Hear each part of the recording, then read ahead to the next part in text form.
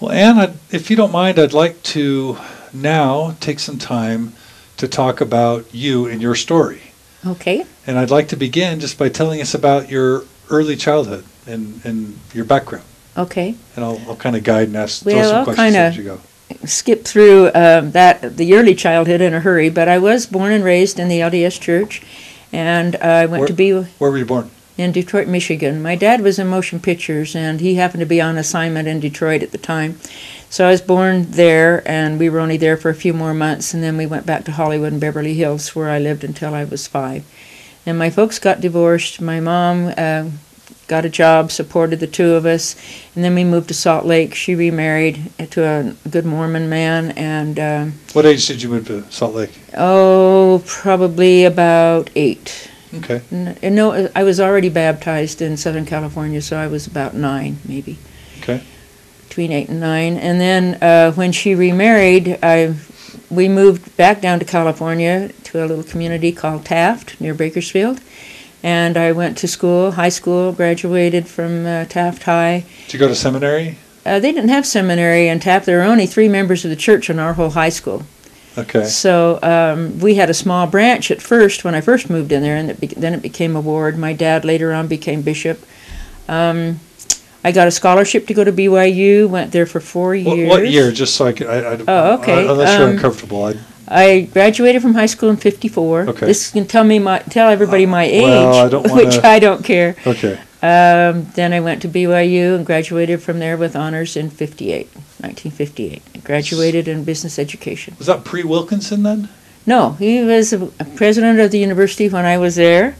And in fact, I worked for him part-time after I graduated because I got a full-time job working for the administrative assistant to President Wilkinson.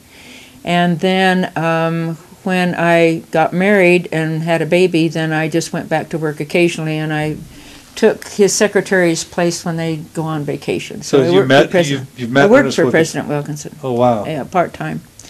And he was... let's see, how do I say How about focused? Yeah, he's very focused. I don't intimidate very easily, but he intimidated me. Wow. When he'd call in to dictate, because this was in the days where you did shorthand, I was nervous. So anyway, fortunately it wasn't my full-time job, and I muddled through okay, but I would not want to work for a man like that as a full-time job. I've had some wonderful bosses, and he was not at the top of the list, but he did a lot for BYU. Oh, sure. He really did. He put them on the map, and some of his tactics were a little bit hard to explain in my book, but nevertheless, I think he was a man that really was the man that needed to be there at the time. But enough of BYU. Real quick, what are your recollections of your church experience growing up in the church and of your beliefs and your faith and your testimony? Oh, I was a dyed-in-the-wool Mormon, absolutely. I just thought when I went to the Y that it was the most wonderful school in the world, and I was very active in student government. I went through the Cougarette, Spurs, White Key, all the honorary service organizations. I was a Balnorn, which was one of the prominent social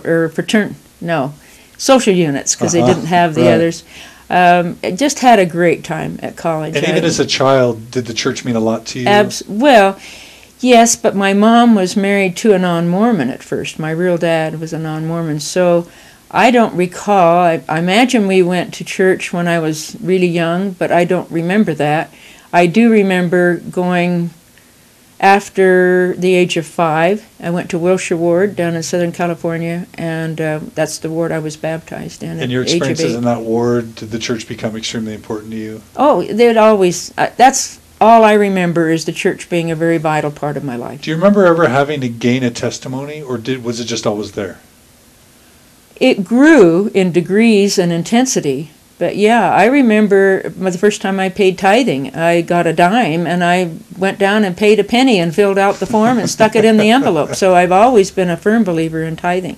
And my mother taught me, wonderful honesty principles, and the church meant everything to her. She had to learn kind of the hard way, because she remembered, which is amazing to me, because my mother was so strong in the church that she would ever marry somebody outside the church. And she realized that, that was probably a mistake, but nevertheless, he was a good man, but the marriage didn't work, and then her second marriage was to somebody in the church. Then we, let's see, after I graduated from college, from the Y, I worked for a year, and then I married in the temple in monogamy. Which temple? In the Los Angeles temple.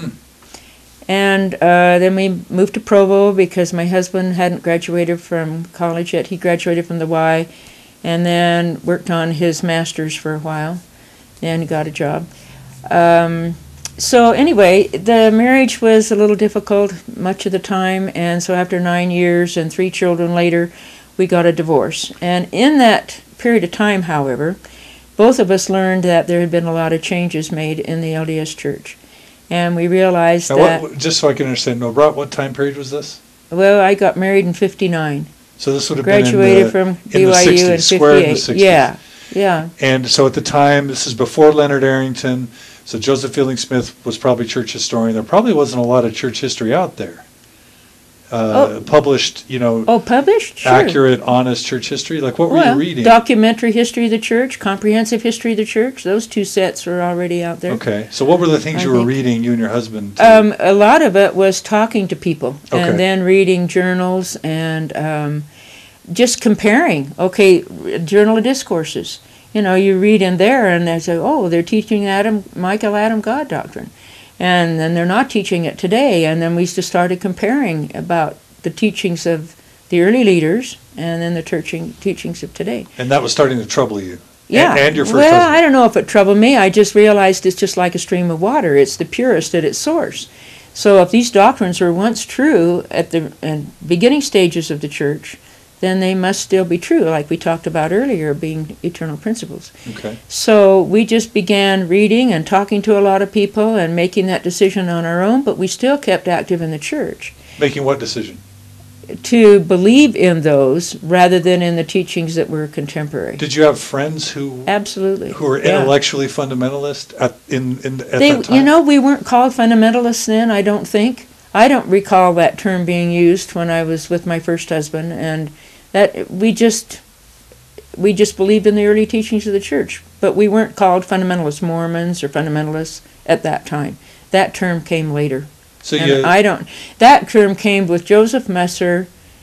Well, he died in 54, so maybe it was out there, but I don't recall referring to myself as a fundamentalist Mormon until the last 15, 20 years. So you were just attending a normal ward in the 60s? Yeah, I was just a regular member of the church, but I did a lot of reading about the early history. And did you start thinking of yourself as different from the traditional members then? Well, I didn't know, but what a lot of them thought the same thing. Right. I didn't know. Okay. We didn't go around talking to a lot of people about it, but there were some that we were close to. We had kind of study groups, and then I began to realize, well, yeah, you have to be careful what you say, because if you say something about some of these doctrines in a gospel doctrine class, you could get in trouble. So, yeah, I realized there were some differences, very definitely. But you and your husband talked about it openly? To each other and to certain people. To certain friends. Uh-huh. Okay. And you had three children, you said? Yeah. Okay, uh-huh. 3 children. And then when the marriage ended in divorce, in the meantime we had met, like I say, we met with these other people that were believers like we were. And one of them was Ogden Kraut. And so I eventually became his second wife and was married to him for 33 years, very, very happily. We had a wonderful marriage. I was very, very fortunate to have been sealed to such a good man. So there's a jump between, probably a pretty huge emotional and intellectual jump between maybe believing that a little bit differently than the average member of the church and actually deciding to become a plural wife. Fill in the gaps. Yeah, it was a real decision that we had to do with fasting and prayer. Otherwise, I never would have made that decision. I don't know if I want to go into that. That's kind of a personal thing. Okay. But I will tell you that I got a definite answer to prayer. I have never questioned for a minute the fact that I, number one, was to live plural marriage, and number two was to be in that family. Never once have I questioned those two things. And so consequently, I felt very lucky that I was able to abide by those laws. And what are you comfortable telling us about what it was like to live in that family for you? Well, what for one adjustments thing, you had to make, what was we- hard, what was easy, what was fun? Okay. We, the wives in Ogden's family all had their separate homes. We never lived together. There were two of them that lived together for a little while. But basically, we all had our separate homes, and that's a matter of choice. A lot of fundamentalist families, some of the wives want to live together. Or maybe they'll live together for a while, and then when they start having children and the family gets too big, they have to have separate homes just for space reasons. So every family decides that for themselves, if they want to live excuse me, together or in separate homes. For us, living separately was the best. We had a printing press and ink and all the papers and a lot of company, and little kids running around would have been kind of difficult.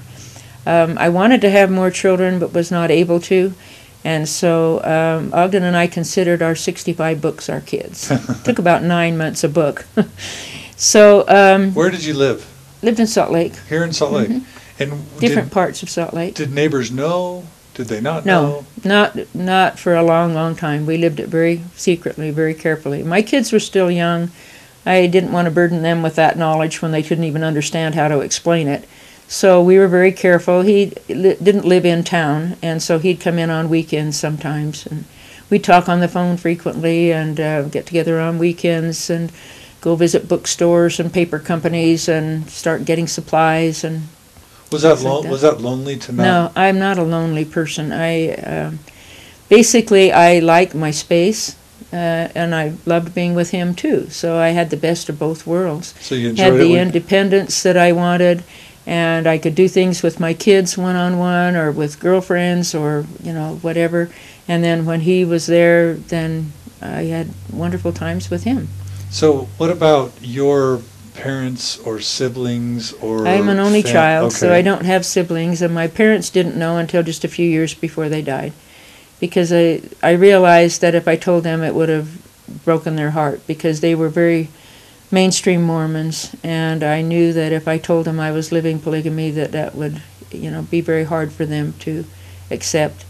So because they lived in another state, or at least in another city, I did not tell them until later on. And So how then- many years went by between entering and you telling them? several.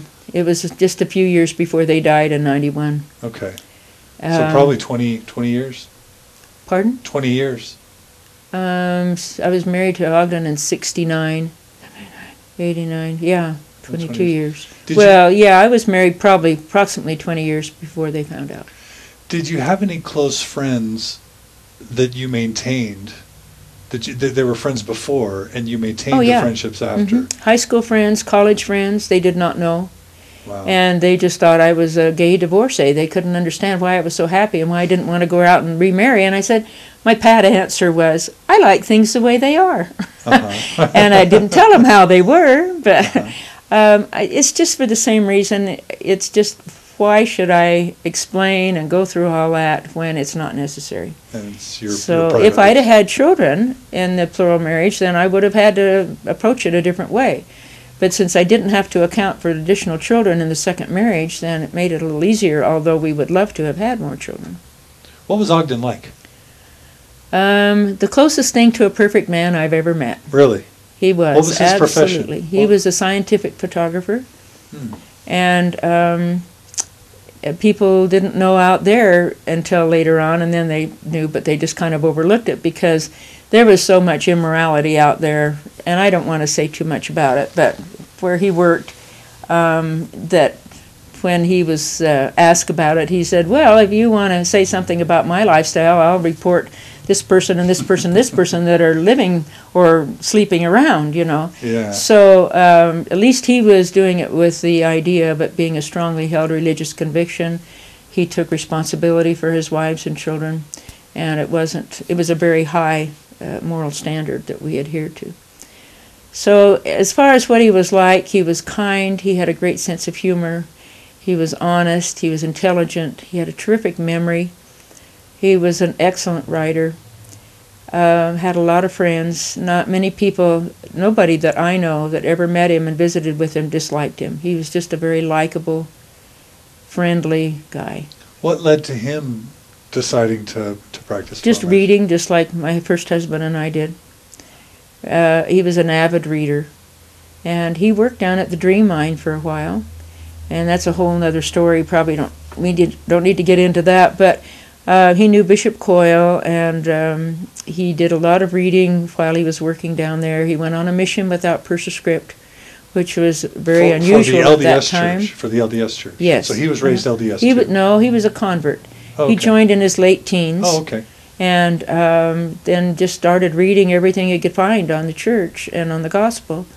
And he went on a mission, like I say, to Southern California and Arizona without Persiscript, had some wonderful experiences. In fact, he even wrote a book called Missionary Experiences, where he compiled and told all about them. He started teaching gospel doctrine, and because of that, he decided, like, people were asking him, for example, well, what about Jesus being married? There was a class on it. So he thought, well, I'll put together a little something on that subject. So he did, and it later on became a book, and that was his first book. So because of the information he gathered for his classes, that's what got him started writing books. And then he realized as he was doing this research that he would present the information on a particular subject, like, say, rebaptism. He'd go back to the early days of the church and get quotes and experiences and things, and then follow it on through, and then people could see for themselves how it had changed and was eventually given up in the church. But it still remains the law of the priesthood. Right. So these books that he has written have been circulated all over. We get orders even today from people all over the world. And you self-publish? Yeah. He became a printer against his better judgment, but he realized he couldn't afford having them printed any other way. Right. So we just started out with a little mimeograph. We started out with a ditto machine. Then we got a mimeograph machine, and then an offset press, and then... And so, which of your book might be the most popular? Jesus Was Married. And how many copies do you have? Several thousand. Several thousand. I really don't know because I got it recorded, but I have to look it up.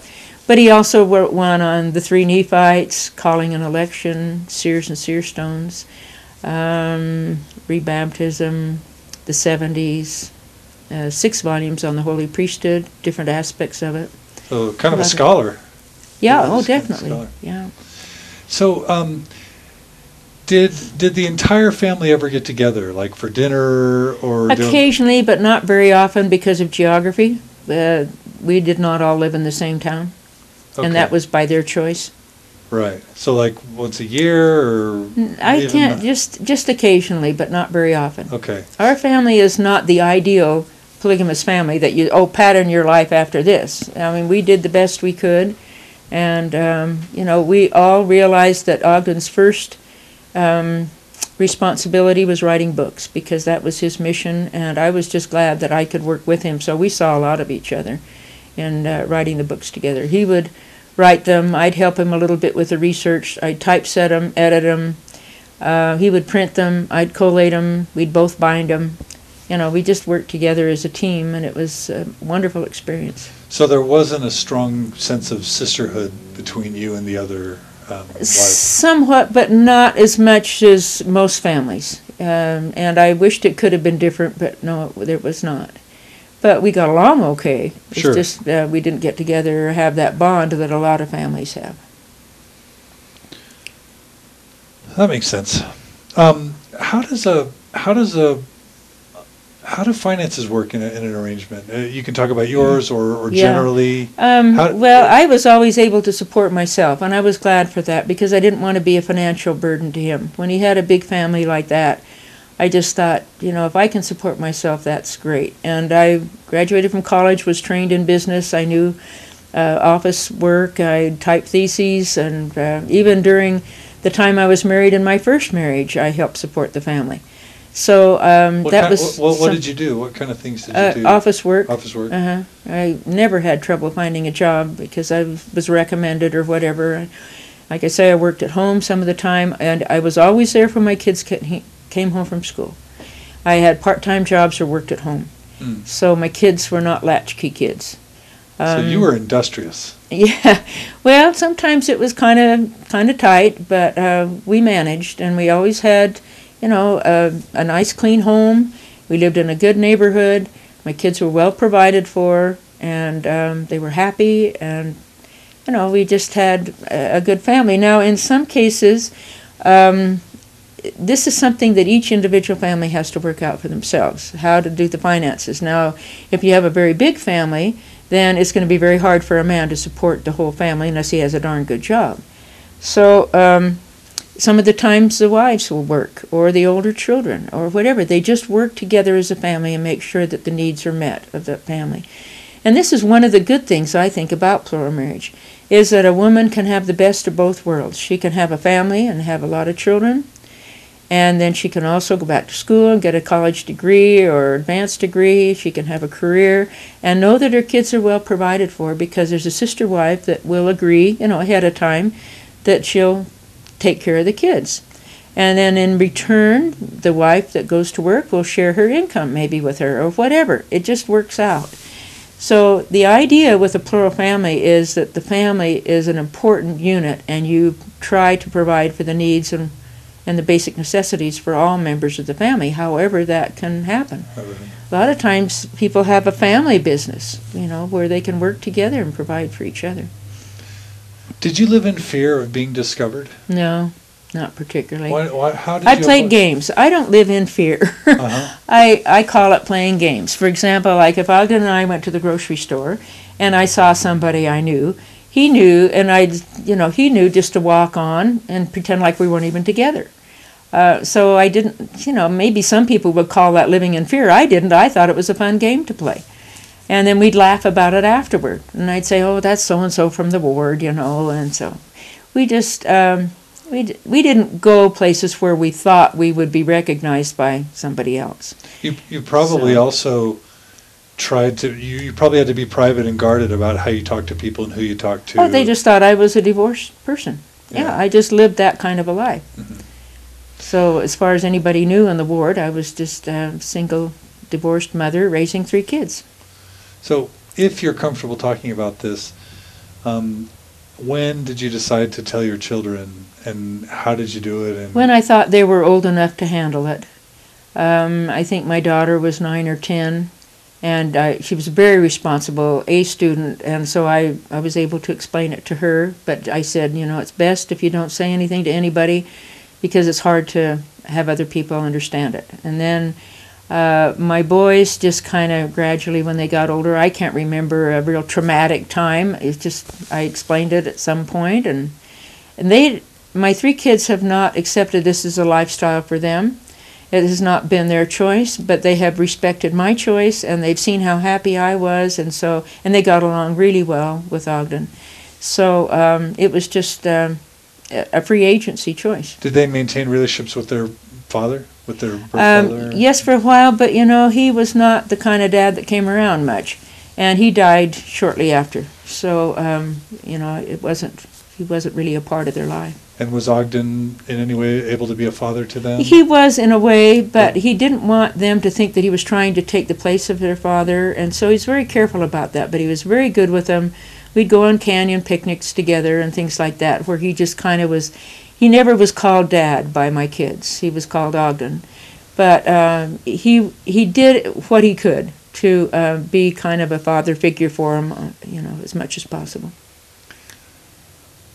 And so it was never a traumatic, huge issue for them emotionally or psychologically at some point in their lives? I don't think so. They did resent the fact that when I became more public, when we wrote our book in December of 2000, there was a lot of media around, and they had a little trouble seeing their mother's picture in the local papers and local TV. Which book is this?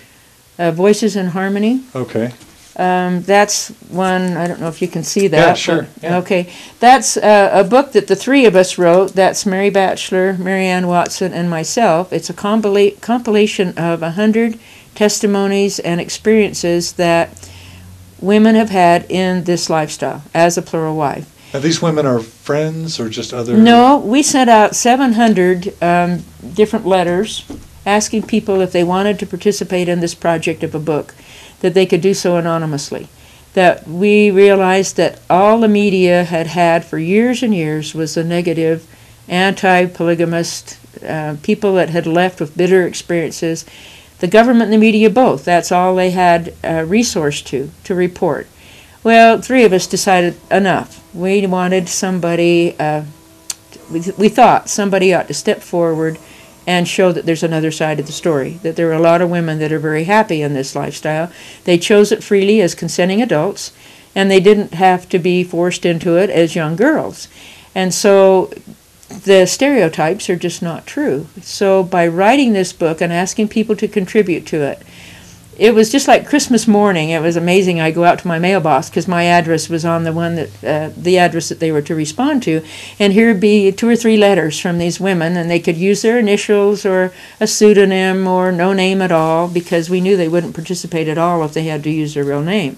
Still too risky to come out publicly. So they sent me these letters, and it was so much fun to compile these wonderful experiences of women that had just absolutely faith-promoting experiences in this lifestyle. So after I became more public, my kids kind of resented that, and so I tried to be careful, and maybe one of the other girls would do the local media for a while, and I do the ones that were out of state or out of the country. And did Ogden help you with that book? Was he still alive? He printed it. Okay. That's the only way Okay. he helped. But he was very supportive. He thought it was wonderful that we were willing to step up and speak out.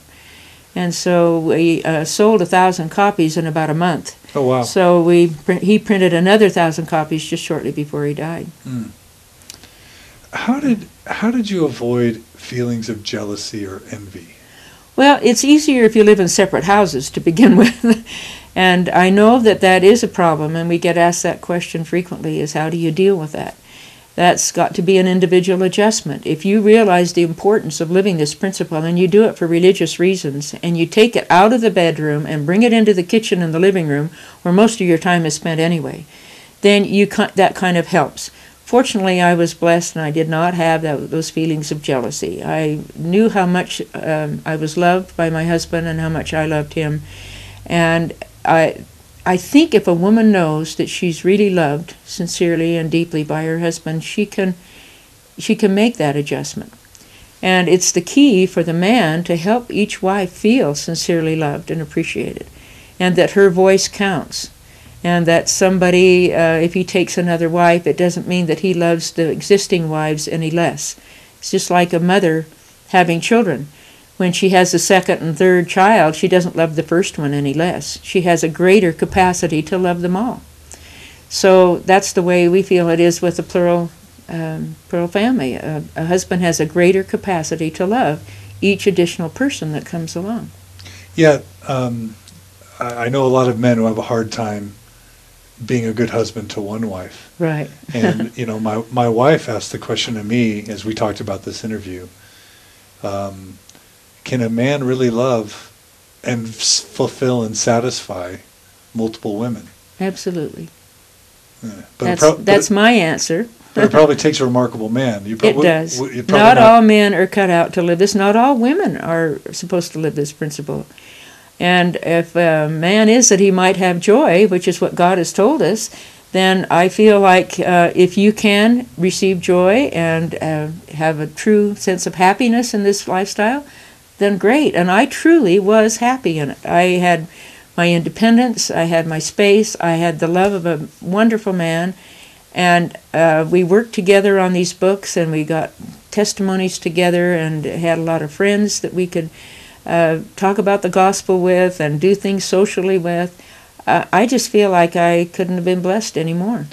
Do you have a sense for whether Ogden's other wives also were as fulfilled and happy? Or I think they basically were. They could see that we worked together so well that I think there might have been a little bit of a resentment there. But, he tried to make up for that by doing things with them and making sure their needs were met. And, we just tried to work it out as best we could. Yeah, okay.